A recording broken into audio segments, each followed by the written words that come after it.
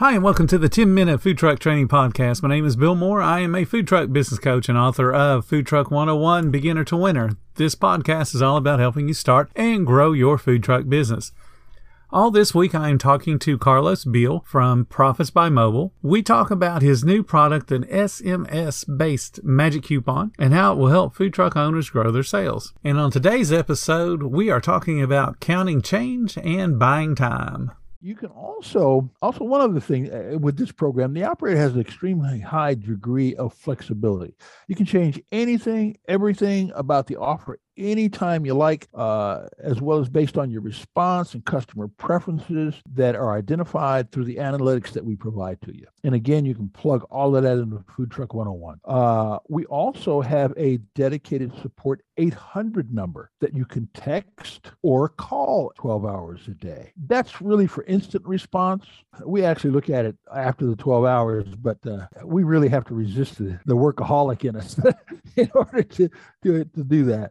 That's everything for right now. There's a lot more stuff, Bill. I could talk about it for hours, man. I don't want to burn folks out, but and load them up with too much. Just only point of clarification, the 800 number, you said you're available 12 hours a day. What's the time zone for that? Oh, I'm sorry. That's Central Time. Central Time. And we only give that number out to folks that are on the program, by the way. Oh, yeah. Because it's a dedicated support 800 number. It's always on my hip also. There you go. Yeah, mine's the same way. I have hours of operation, but people tend to send me text messages and call me all time of day and night. So tell me how long this program's been in development. It's taken me almost 3 years, Bill. 3 years of starting, testing, consultation. Actually, about 3 years total. So there's a lot behind this. It's not just something you came up with in the last month. Oh, no. Boy, I'll tell you what, I'd be a genius. I'd be a well-known genius too. There you go. Everybody's got their skills. Tell me about your personal background. Well, I'm the father of 3 children and the great-grandfather of 4. I speak fluent Spanish. I've traveled in Europe, lived in Central America, and actually worked in 2 foreign countries for companies. And that's pretty much about the extent of it. What was the largest challenge that you had prior to starting your business that you overcame, and how? Kind of gives people some motivation there. You know what? I guess to answer that question, Bill, it's mainly deciding to start a third business. I had to close 2 other unrelated businesses when I was much younger due to events that I had no control over, and I assumed all the blame at that. Yeah, probably, like I said, deciding to start a third business, and also taking the responsibility. When you do a business like this, where you do business to serve business, you take a lot of responsibility for you to be there and be dependable. Oh, you're exactly right. The type of business that you are offering, it's not only getting the word out to guests and being responsible for what they're seeing on their telephones or their cell phones and that kind of thing, but it's also being responsible to the business owners that are your direct clients. Exactly. Well, like I said, everything is set up on an automated basis. I wouldn't even have to talk to a truck owner for that matter, and I never talk to a customer, and everything would still go out. Like I said, if I'm kidnapped by aliens, they're probably not going to return me in a couple of weeks. I don't know. If I got kidnapped, they'd probably give me back really quick. I'd probably leave some money with me. Oh, yeah. I hear you. Let's finish this sentence. On your off days, you can usually find me. On your off days, you can usually find me in your pocket. That's a neat way of saying that. Well, you know what? That's the truth. We've got that dedicated 800 number, and your businesses are highly mobile. So theoretically, you're using a mobile phone, and you're not plugged into the nearest telephone pole where you can shimmy up that and plug in some way. You just call or text the client-only dedicated support number, 800 support number.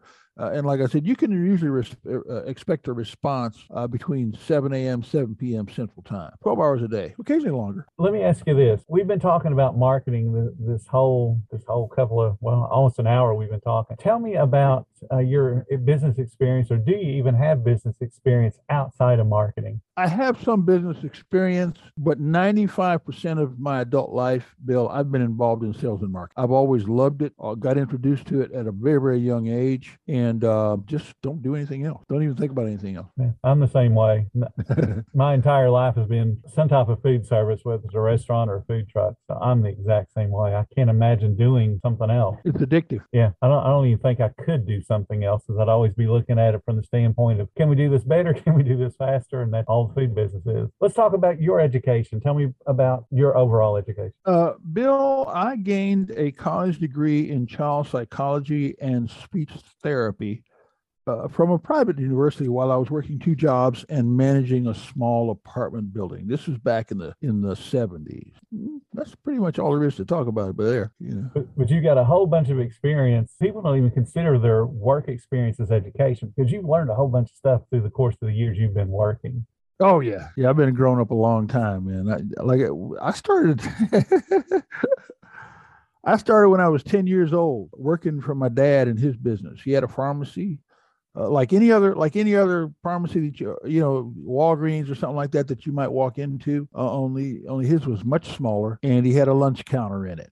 And if you remember, though, back in those days, lunch counters were very, very popular. They were the fast food restaurants. They existed before McDonald's. Matter of fact, I remember going to the first McDonald's in Chicago. This occurred in Chicago, by the way. I grew up in Chicago. At 10 years old, Dad had me, my sister, my mom, and my other brother all working in the business. And we all did a variety of things. And at 10 years old, I learned how to count change, how to speak with a customer, how to count inventory, how to replenish inventory, how to help a customer, how to address the customer. Back in those days, coffee really was 10 cents a cup, I remember those days. Yeah. And I'll tell you what, again, my propensity for running my mouth, even back then, you can't imagine the volume of information that I got from the folks who were old timers back then, even how to handle money, that I recall now.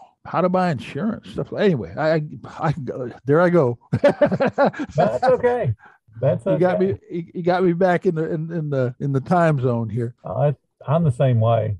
I'll have an idea and I'll just run with it. And I like hearing about other people's experiences, because we can all learn something from everybody. It's just that little word that you say, or that little sentence is, oh yeah, that makes sense to me. And then you have that whole spark of creativity. So absolutely. Sure. I love hearing stories. As a matter of fact, while you were talking, you talked about counting change. And the question that popped in my mind, and this is just how random it is, but I always am focused on helping people to understand their own business. Tell me how you count change back, or how you learn to make change. Well, keep in mind, this was long before the cash register told you how much money to give folks back. Obviously. The way that I was taught to count change is that, of course, you establish that you've got in excess, you've received in excess of what it costs. And then what you do is, I don't know if you remember, these were the old Sweda cash registers. Mm-hmm. They were the cat's meow at the time. Yep. You remember those, huh? I do, yeah. I've been around a while too. We're dating ourselves here, Bill. But what you do is, if the item is if the total cost to the customer is $29.37, you start your count with the pennies, and you go 38, 39, 40, and then you go to the next step, which would be the dime or 2 nickels. Another 10 cents, 50, and then the quarters, bingo. And if he's got any dollars coming back, if it was $15.37 and I've counted the change, I'm now at $16, and I go through and I pull my ones. Yep. 16, 17, 18, 19, get up to the $20 that they gave me. Then I turn around and count it back to the customer. So now it's been counted twice. A lot of times folks don't get that these days. No. But a customer, you don't necessarily have to count the change every time, but if he's giving you enough to give him back bills rather than just handing him a bunch of bills that are fanned out, well, I'll tell you what, there's nothing like showing a customer respect by counting his bills back out to him. Exactly. That's old school for me. Go ahead. No, you are exactly right. That's the same way that I learned, because I can date myself too. Back in the day, your cash register did not tell you how much money to give back. It would tell you the grand total, and you had no way to put any amount into tender, is what the button's called now, the cash tender. That's right. That's so right. You had to do the math yourself. And I was taught exactly the same way that you are. I don't do any math. I can count. Everybody can count. So again, like you said, you start with the pennies, count up to the quarter if you're able to, and you just do it that way. Then you count up to the bills. Now, what I like to teach people, and we're going to get off the subject just a hair because this is a teaching opportunity. When you make the change for somebody, just like you said, you want to count the bills back. What that does is it's buying time for the kitchen people to be able to get that order started and get it in process. Ooh, nice. Got to buy that time. So it's a part of the script, so to speak, for a cashier. Wow. That's hot. That's super hot. And that's a great tip. And a lot of people, when they see a big long line, their mind goes into shortcut mode. Where can I shortcut? How can I shortcut here? That doesn't help you because your cooking process is your cooking process. It can't be shortcut. If it takes 3.5 minutes to cook French fries and your line is 60 people deep, you can't miraculously say, we're only going to cook them for 2. Right. So you got to buy the kitchen folks time to be able to process that order and get the food down, get it dropped, whatever they need to do. And that's why you have a script for the cashiers to go through it, no matter how long the line is, no matter how short the line is. You want to go through that same process every single time. Anyway, that's my teaching moment for the day. Thank you so much for listening to the 10-Minute Food Truck Training Podcast. If you're finding all of the information helpful to your food truck business, please consider becoming a monthly supporter of the podcast. Just hit the support button or follow the links in the description. Every little bit does help keep us going. Join our Facebook group. It's called Food Truck Training. We have a whole bunch of awesome members at all different levels, from just starting to decades-old veterans. They're all there to help each other grow successful food truck businesses. And again, thank you for listening. Come back tomorrow because I got plenty more to say about helping you and your food truck business grow.